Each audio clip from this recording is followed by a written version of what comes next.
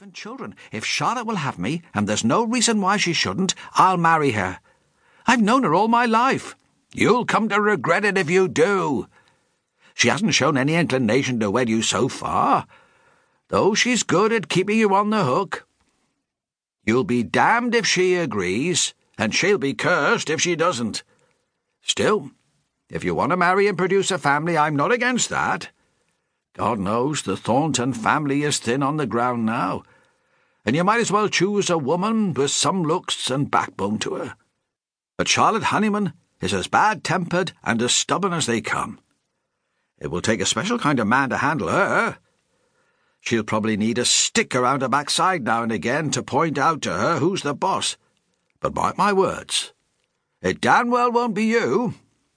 Nick had roared with laughter at the thought of Charlotte marrying anyone else but him. Erasmus smiled at him.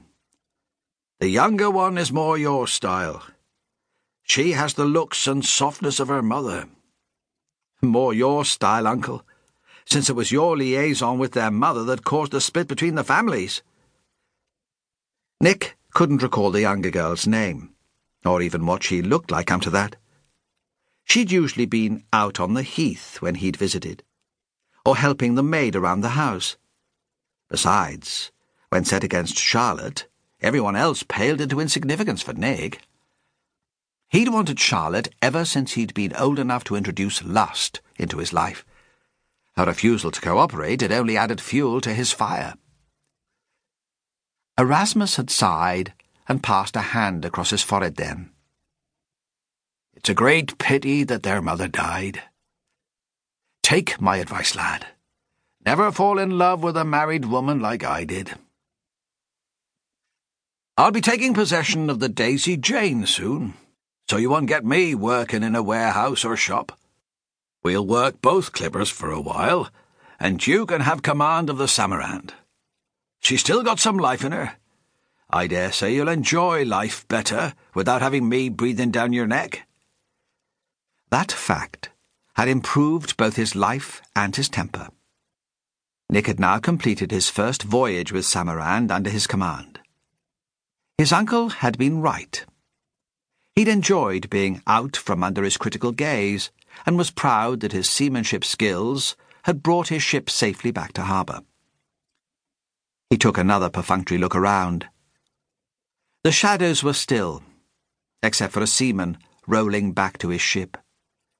He respectfully touched his cap as he passed, grunting, "Evening, Captain. She's a fair one." "Indeed she is." Nick gazed around.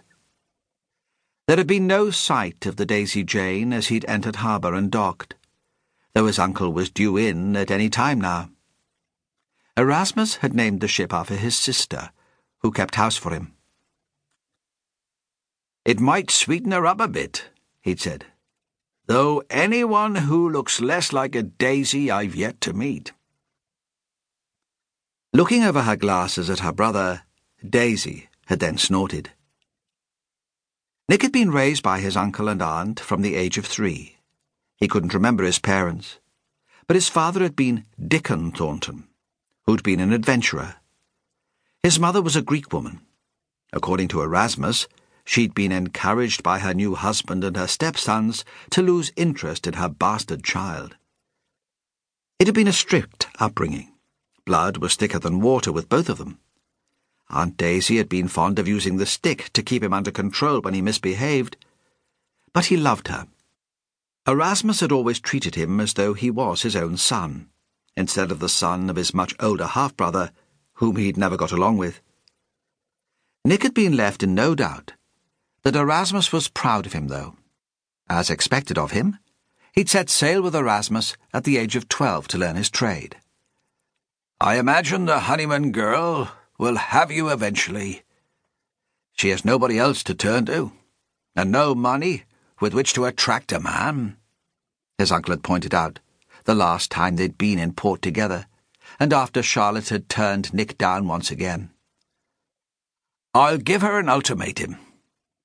If she doesn't stop prevaricating, I'll have her out of that house on the next tide. I don't want the upkeep of it any longer. I'm a seafarer, not a builder, and the place is falling down."